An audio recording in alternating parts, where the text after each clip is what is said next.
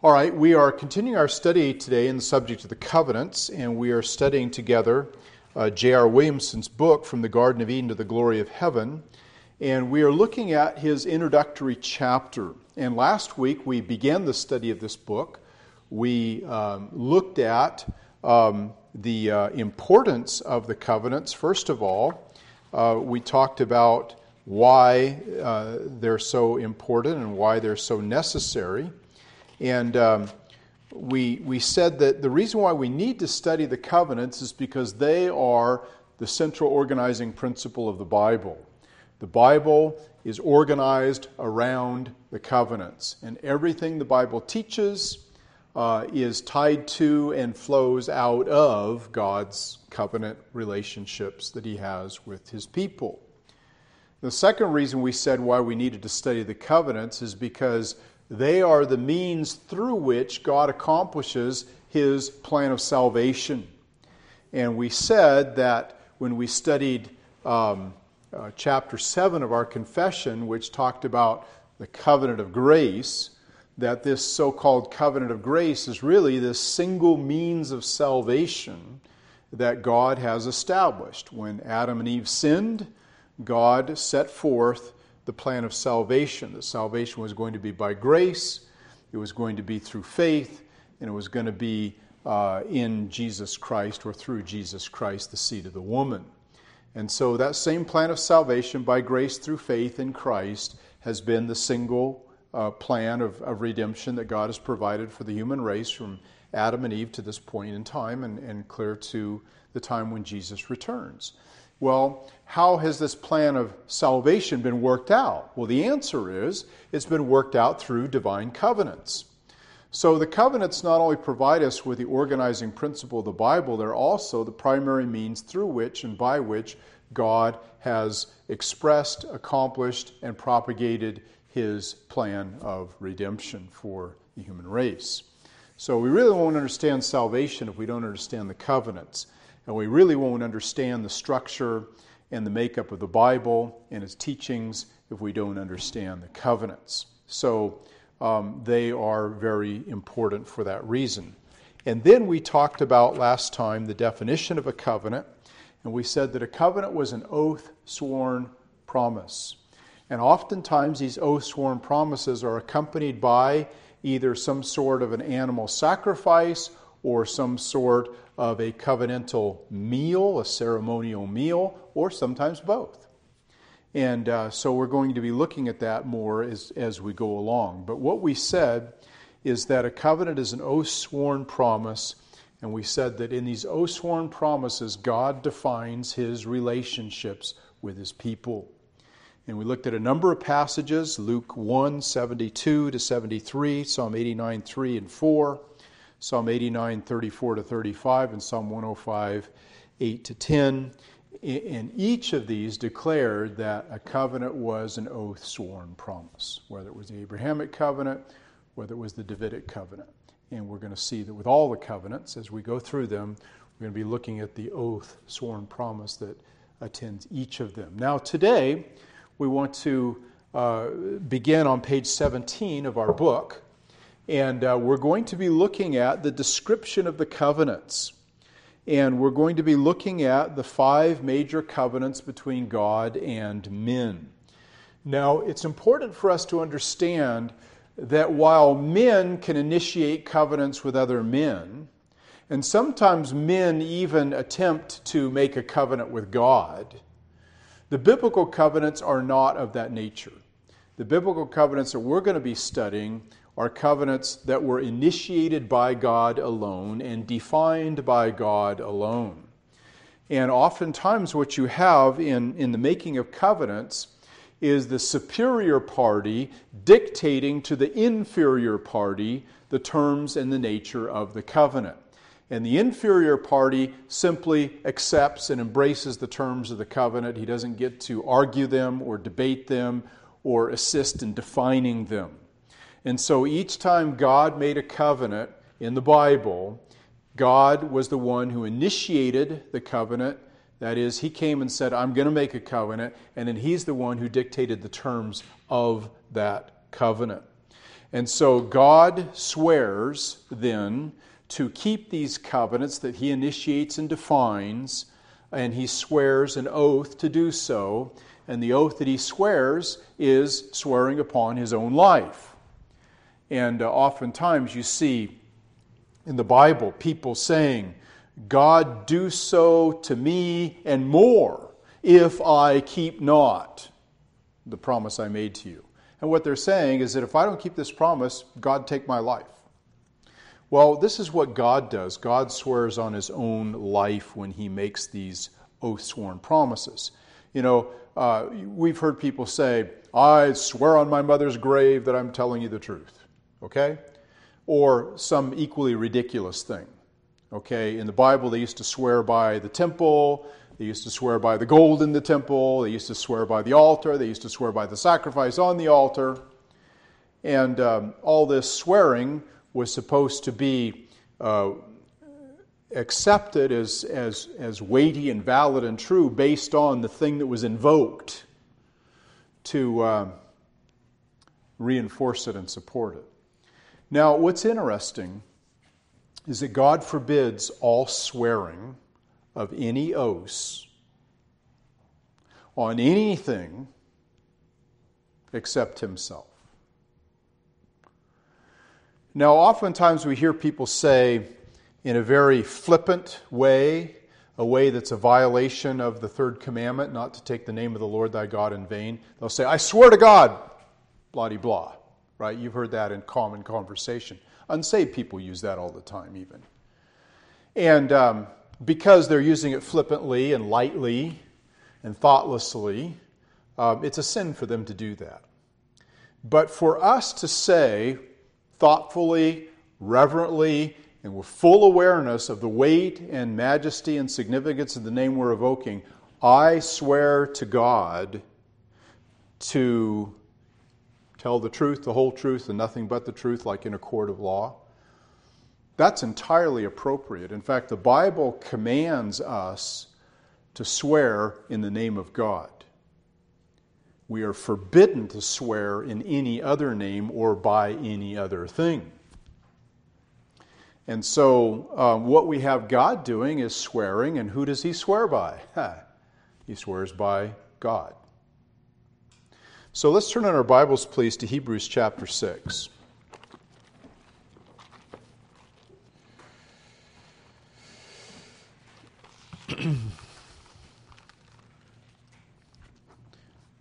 When we swear, which shouldn't be often, but on occasion there is a necessity of solemnizing a promise to the degree that it's necessary to swear in the name of God. We are to swear only in God's name. Well, God does the same thing. Now notice, if you will, Hebrews 6:13. It says, for when God made promise to Abraham, now notice he started with a promise, right?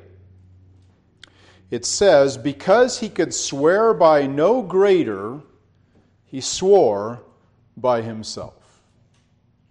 That is, God said, in essence, I swear to God. Okay? And because you can't, there's nothing higher than that. There's nothing more weighty. There's nothing more significant and valuable than God.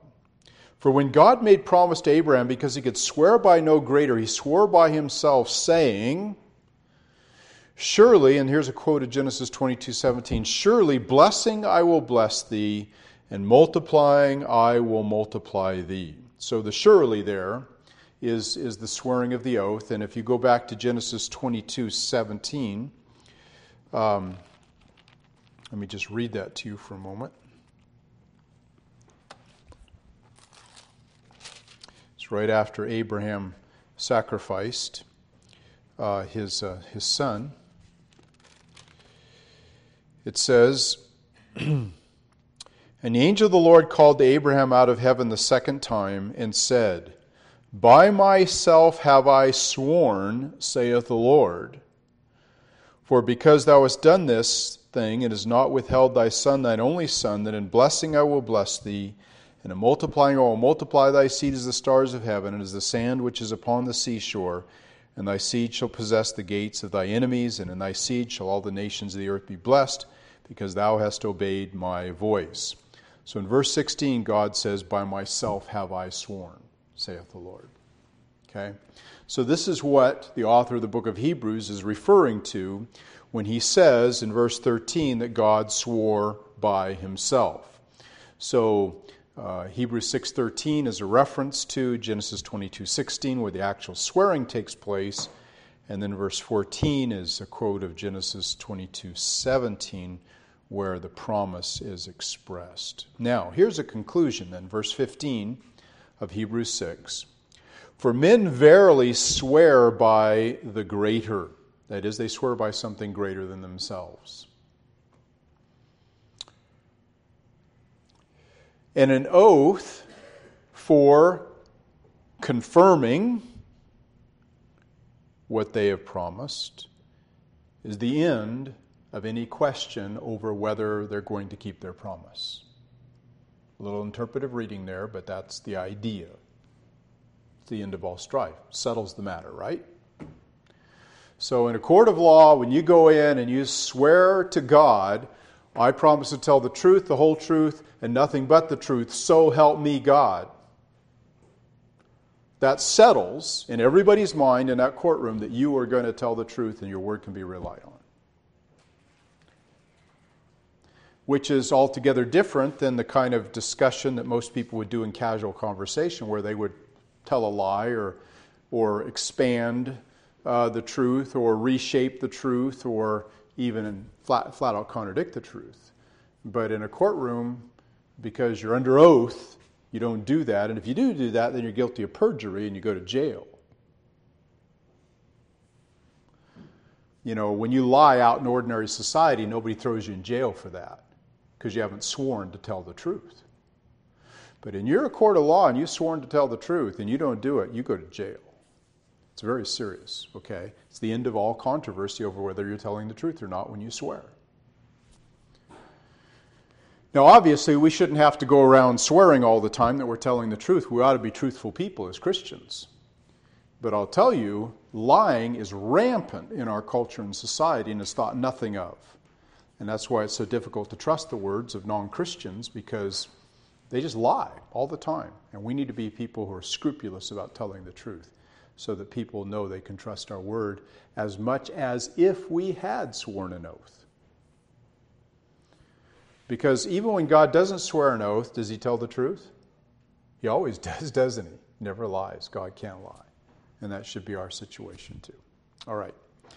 So, he says, verse 16, for men verily swear by something greater than themselves, and when they swear an oath to confirm what they said, it's the end of all controversy as to whether they're telling the truth or not.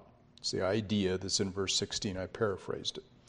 Verse 17, wherein God, willing more abundantly to show unto the heirs of promise, that's us, we inherit the promises, the immutability of that promise, confirmed that promise with an oath. Once again, I'm paraphrasing, all right? To bring out the meaning. Verse 18, that by two immutable things. Now, the first thing that's immutable is the promise. When God makes a promise, he keeps his word because he doesn't lie, right? And then on top of that, he swears an oath, and that's immutable too. So the two immutable things are the promise and the oath. Okay?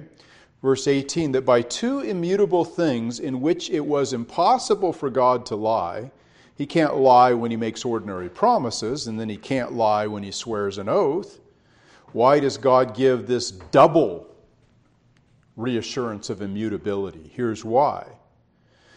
That we might have a strong consolation, a strong assurance, who have fled for refuge to lay hold on the hope that is set before us. Now, here you are, you're a Christian, and you've laid hold on Jesus Christ as your hope for forgiveness of sins, reconciliation with God, deliverance from hell, and entrance into heaven. Now, are you sure you're not on a fool's errand when you do that?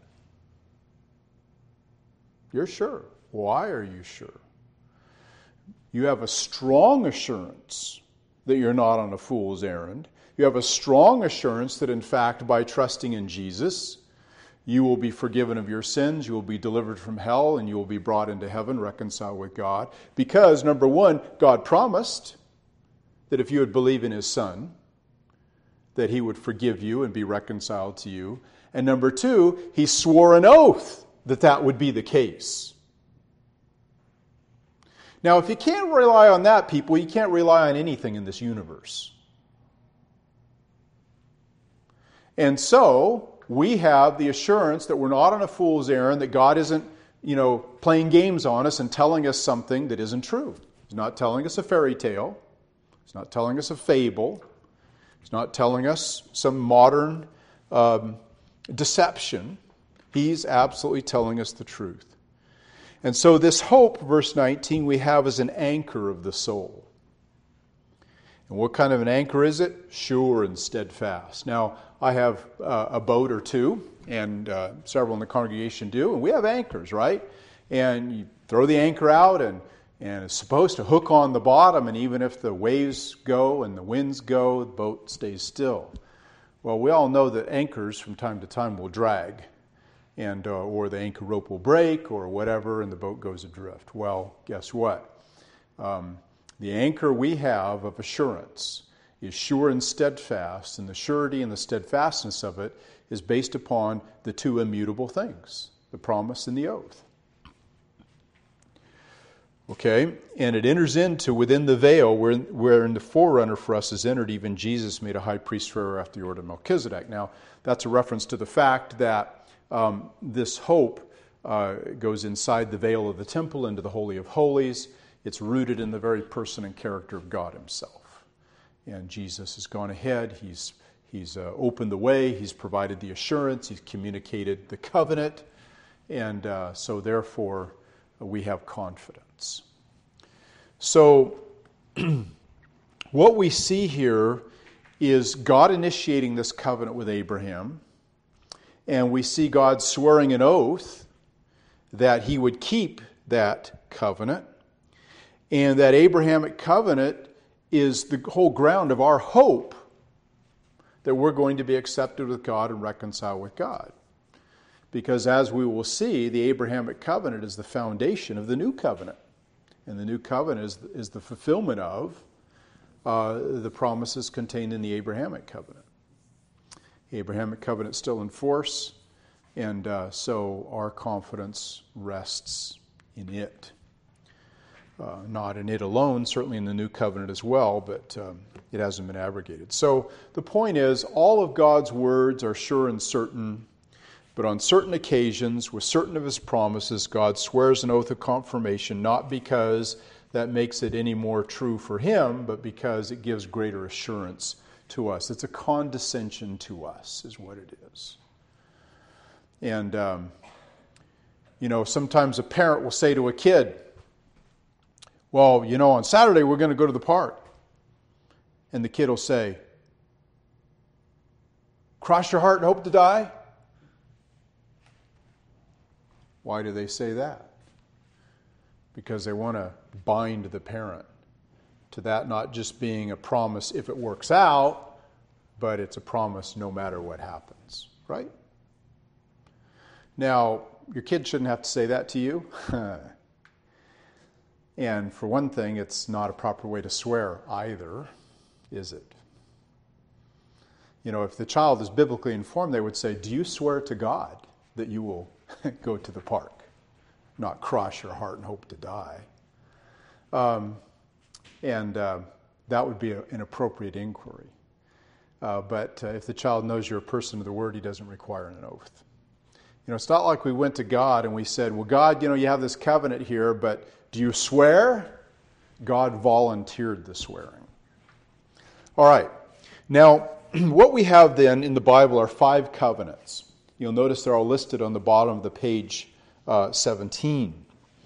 And the 5 covenants that are explicitly called covenants in the Scripture that God initiated in His relationships with men are the Noahic covenant, the Abrahamic covenant, the Old covenant, the Davidic covenant, and the New covenant. Those are the 5 big covenants in the Bible. Covenant with Noah, covenant with Abraham, covenant with David, the Old covenant, and the New covenant. All right? So why are these covenants necessary? Well, they're necessary because people failed to keep God's commandment in the garden, and they are necessary because they are the unfolding of God's promise of redemption declared in the garden. So because mankind failed in the garden, the covenants were necessary to define God's relationship with man, and they were necessary in the carrying out of the plan of redemption. All right, so hopefully now we know what a covenant is. A covenant is an oath, sworn promise by God to His people that defines His relationship with them. Okay? All right, well that leads us then to the marks of the covenant on page 18. And he talks about the fact that each covenant has unique features, and that's true. No 2 covenants are identical. In fact, every covenant is significantly different from the others in terms of the parties and in terms of the terms that they contain. But there are some things that are common to all of them, and he lists, I believe, 5 of them here. First of all, he says all the covenants are distinctly sovereign. Now, we've already talked about this, but each of them are initiated by God rather than men, and the terms of the covenant are not worked out between God and men, but rather they're declared by God alone. So God sovereignly dictates covenants. We don't get to have any input as to what they are, who they involve, or what the terms of them are. Second thing, all the covenants are relational. You've heard me say time and again, covenants define relationships, right? And so all the covenants deal with how God is going to relate to His people during this period that this covenant is in force, and in terms of the language of the covenant itself. So covenants define relationships. He says here they are relationship-forming epics representing a new phase in God's dealings with the people involved. The third thing he says about the covenants is that they're all gracious in nature. That is, every one of these covenants conveys tremendous blessings from God to people. None of these covenants are harsh. None of them are oppressive. None of them are mean or cruel. You know, oftentimes when a king came in and conquered a people, he would impose on them terms of how he was going to relate to them. And usually the king would say, okay, 20% or 30% of everything you make goes to me. And he would say to them, you can't do this and you can't do that. I remember there's one story in the Old Testament about the king who came to a group of people and said, and they said, well, make terms of peace with us. He said, yeah, every one of you put out your right eyes. We'll put out every one of your right eyes, and then, we won't kill you. Wonderful terms of peace, right? You remember the story, right? Okay. And so then one of the judges was called up and saved them. I think it was Barak, wasn't it? Was it Barak? No. Yeah, I think it was. In any event, the bottom line is that the covenants were gracious in nature. Now, the fact that God dictates the covenants, if He were mean and cruel, covenants would be bad news. But the good news is that God is not mean and cruel, and when God speaks to men and makes a covenant with them, the dominant theme of those covenants is grace. And each time a new covenant is revealed in the Scripture, it's a further unfolding of God's great design to do good to His people. What did the angels announce when Jesus was born? Peace on earth and goodwill towards men. And every one of the covenants is an expression of God's goodwill towards men. So these are like really wonderful things. Even though they're dictated by God, even though they're sovereign, and He determines all the terms are always gracious. The fourth thing that's said is all the covenants contain promises. The promises are the heart of each covenant. The covenants, if you will, have two hearts, the oath sworn, promise, right? The swearing of the oath and the promise, these are the two things that are the essence, the right and the left leg, if you will, of each covenant. And if you take off one of the legs, falls over, right? So we have the swearing of the oath and we have the promise. So every covenant contains promises from God. The fifth thing he says about covenants is that they're all sealed with an oath. And so covenants include a time of swearing or pledging to the certainty of what has been promised, and that often involves a sign, a ceremonial meal, or both, as a means of confirming and memorializing the oath that has been taken. Let's turn our Bibles to Genesis 31. The book of Genesis, the 31st chapter.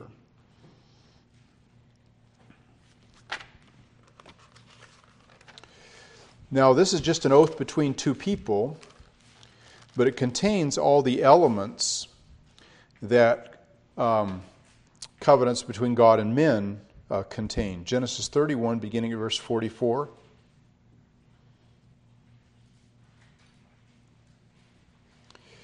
Now, this is the covenant between Laban and Jacob. You remember Jacob worked for Laban 14 years for his two wives and some more for some flocks, and then finally he gets fed up with Laban and decides to go back to his own country. And Laban catches up with him and says, "Why have you stolen my daughters and all my sheep?" And Jacob says, "Look, I worked for those daughters and I worked for that sheep. Don't mess with me." And Laban said, "Well, let's make a covenant. You won't attack me, I won't attack you." All right? So this is a covenant of peace between Jacob and Laban. Now, notice it says, verse 44, Laban is speaking here. "Now therefore come thou, and let us make a covenant, I and thou, and let it be for a witness between me and thee." And Jacob took a stone and set it up for a pillar. What's that? Well, that's a sign of the covenant. "And Jacob said to his brethren, Gather stones, and they took stones and made a heap. And they did eat there on the heap." So they had a sign and they had a sacrificial meal, right? They had a ceremonial meal is what I meant to say. So they had a heap of stones, that was the sign of the covenant, and then they had a ceremonial meal to seal the covenant. And verse 47, "And Laban called it Jegar Sahadutha, but Jacob called it Gilead. And Laban said, This heap is a witness between me and thee this day. Therefore was the name of it called Gilead.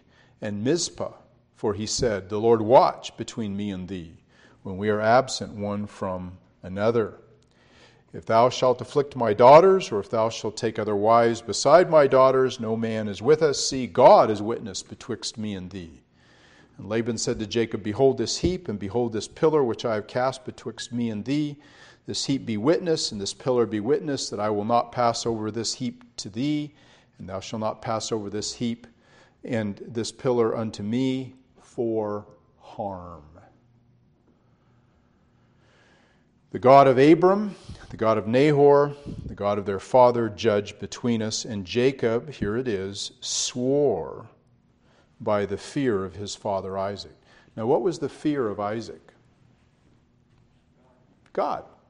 He swore by God. The fear of Isaac is one of the names of God. All right? So it says, and Jacob swore by God. Verse 54, Then Jacob offered sacrifice upon the mount, and called his brethren to eat bread. And they did eat bread, and tarried all night in the mount. Early in the morning Laban rose up, kissed his sons and his daughters, and blessed them. And Laban departed and returned to his place. So what you have here is you have the ceremonial meal, you have the sacrifice, and you have the sign. All of those things there to seal the covenant, and you have the swearing of the oath. Now this is just between two guys, doesn't bind God. They're just calling God to witness to what they're doing and to hold them accountable if they violate.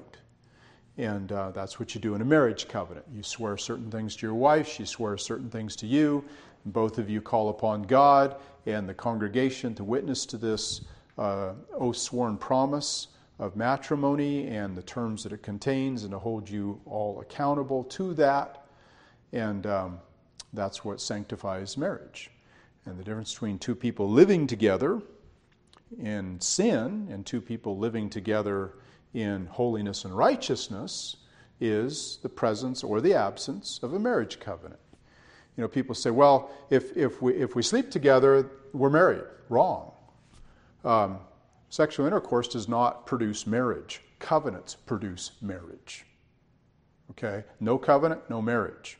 Doesn't matter if you've lived together for 20 years. If there's not the swearing of a covenant, then it's still a relationship of fornication. All right, so these then are the characteristics of the covenant. Now, I want to just take these 5 things and I want to summarize them into a sentence. What is a covenant? Notice the 5 elements. A covenant is a sovereign, gracious, oath-sworn promise that defines relationships. So I just took those 5 elements and put them into a sentence. A covenant is a sovereign, gracious, oath-sworn promise that defines relationships. So we know what a covenant is.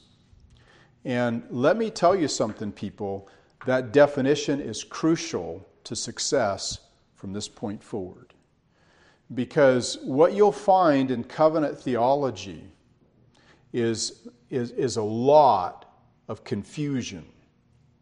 And the reason why you find a lot of confusion in covenant theology in the writing of the systematic theologians and whatnot is because they didn't do what we just did. They didn't properly define a covenant. And if you don't get the definition of a covenant right, you start calling things covenants that aren't. And you fail to see things as covenants which are. And the reason why we have Paedo-Baptist theology, that is, Presbyterians baptizing babies and saying that they're members of the covenant community, is because they're functioning on this false construct of the covenant of works and the covenant of grace. Now, those two covenants don't exist. There is no covenant of works and there is no covenant of grace. Now, it's true that there is a method of salvation that's by grace and that's based on the works of Jesus Christ on our behalf. But don't call that a covenant of works and a covenant of grace. And the whole covenant of works and covenant of grace construct has really thrown a ton of confusion into this. And as a result, people think the new covenant is the covenant of grace and the old covenant is the covenant of works. And it just becomes an absolute mess. And so what we've got to do is we've got to just focus on what the Bible says are covenants, and we've got to define covenants the way the Bible defines them and throw out theological constructs.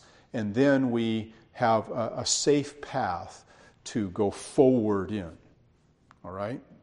And while our confession itself does talk about the covenant of grace,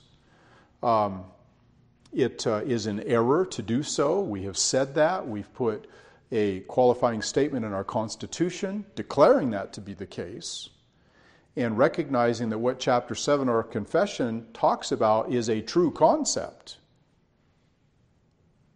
That is, there is a single method of salvation from beginning to end, but it says the terminology that's used to describe that is fallacious. Let's use another term to describe it to avoid confusion. It's just like if you call a cat a dog, you're going to confuse people. Call a cat a cat. Call a dog a dog. Don't call a cat a dog. Just introduces confusion. All right, so I guess we're going to stop there because we're out of time. Next time we'll talk about the importance of the covenants.